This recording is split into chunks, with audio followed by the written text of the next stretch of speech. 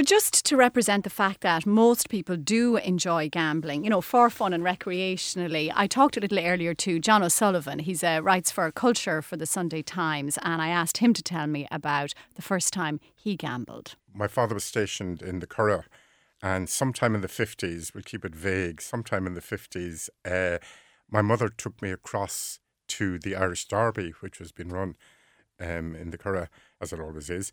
And she was from Cashel, so Vincent O'Brien had a horse on the race called Chamier. And she put a bet, a shilling each way for me.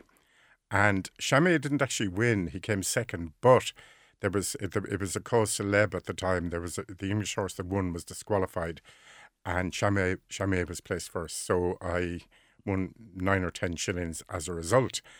And I can remember being a pious little prick at the time. I bought with my 9 or 10 shillings a statue of the Sacred Heart and a statue of the Blessed Virgin, which were arranged in my mantelpiece for about the next 15 or 20 years, So that got me started. Tell me about your gambling life now. How do you manage it? I bet mainly now on horses, occasionally rugby. I backed England for the championship, by the way, so I need to get that in there, on patriotic, but gambling, like love, takes place beyond good and evil. So mainly horses, occasionally rugby, occasionally golf. They'd be my 3 main activities. And do you go into a bookie's office or do you do it all online? No. I find dispiriting. So I occasionally go in early in the morning to look at odds or things like that, but I would never spend time in a bookie shop ever. It's a point of honour, in fact. I bet online. You can bet. One of the things the betting companies have done now is they've made it so easy to bet. I mean, I could pick up my phone and have a bet with 2 clicks on say, the Paddy Power website. They have a quick kind of little app that you can use.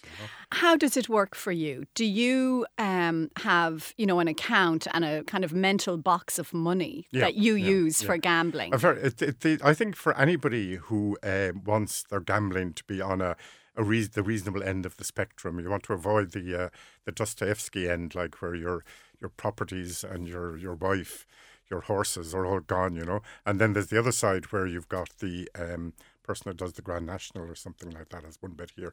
You want to stay on the Grand National end of that spectrum, really. And to do that, you really have to control the amount you're going to spend, And how do you control it? I control it, basically. I have, for the last 3 or 4 years, I didn't actually spend a halfpenny in gambling because I accumulated a pot of about 5,000 or 6,000 and I used that to play with. Occasionally going into Paddy Powers with my cash card and withdrawing 500 quid.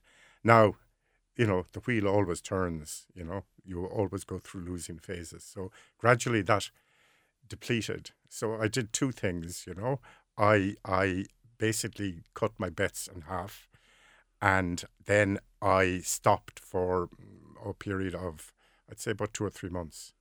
And then I started off again meekly and I'm up now, I think there's something about 1,800 in the pot at the moment.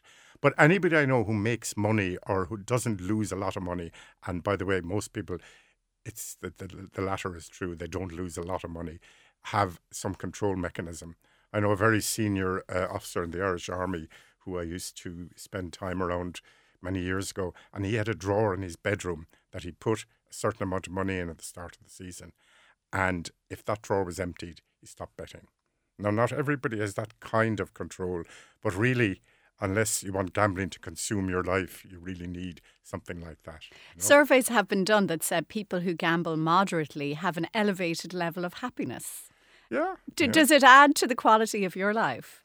Absolutely. But I mean, if I, and this is a creepy aspect of it actually, because first and foremost, everybody who gambles, I know this is a truism, but everybody who gambles it talks up their winnings and doesn't mention their losings. So you only hear, if you're living with a gambler, you hear the yells of excitement from the living room, or you see your husband or partner slightly more euphoric than usual, and that's because he's had a big win.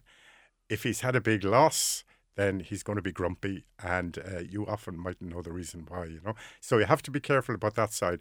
But I mean, I don't. It doesn't consume me to that degree. it's part. It's like, I drink. I like a glass of wine, but I don't drink all the time. Like anything else like that. It's a moderation thing. Now, what does it do for you when you're gambling? Like if you're watching a horse race or watching, say, the rugby match, because you'd probably watch some rugby matches anyway because you're interested.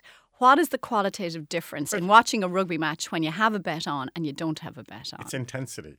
It's absolute intensity. One of the biggest bets I ever had in my life was Clare to beat Tipperary in a Munster hurling quarter-final. And I'm a rabid supporter of Tipperary hurling, but I just thought this particular year Clare had to win that match. So, I was delighted with the substantial win, but at the same time regretted the state of tip hurling. I think a psychoanalyst would have great fun wondering why you would do something like that. Well, it's the old, that Nietzsche saying that which is done out of love takes place beyond good and evil.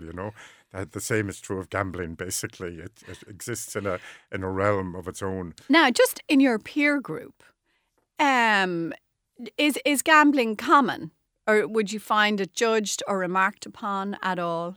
I know nobody in my peer group who gambles at all.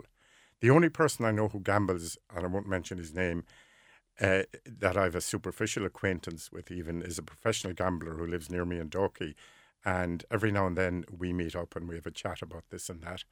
But he's abandoned all forms of gambling, this guy, except for betting on threesomes in golf. When the first two rounds in a golf tournament, they go out in threes, and he bets on who will have the best score amongst those three golfers and accumulates a bunch of these bets. Now, and the other thing is, do you think is gambling what they call gendered? Is it a man's thing, by and large? Well, if you look into any bookie shop, you will find 95%, usually 100% men, the occasional woman, but it's mostly men.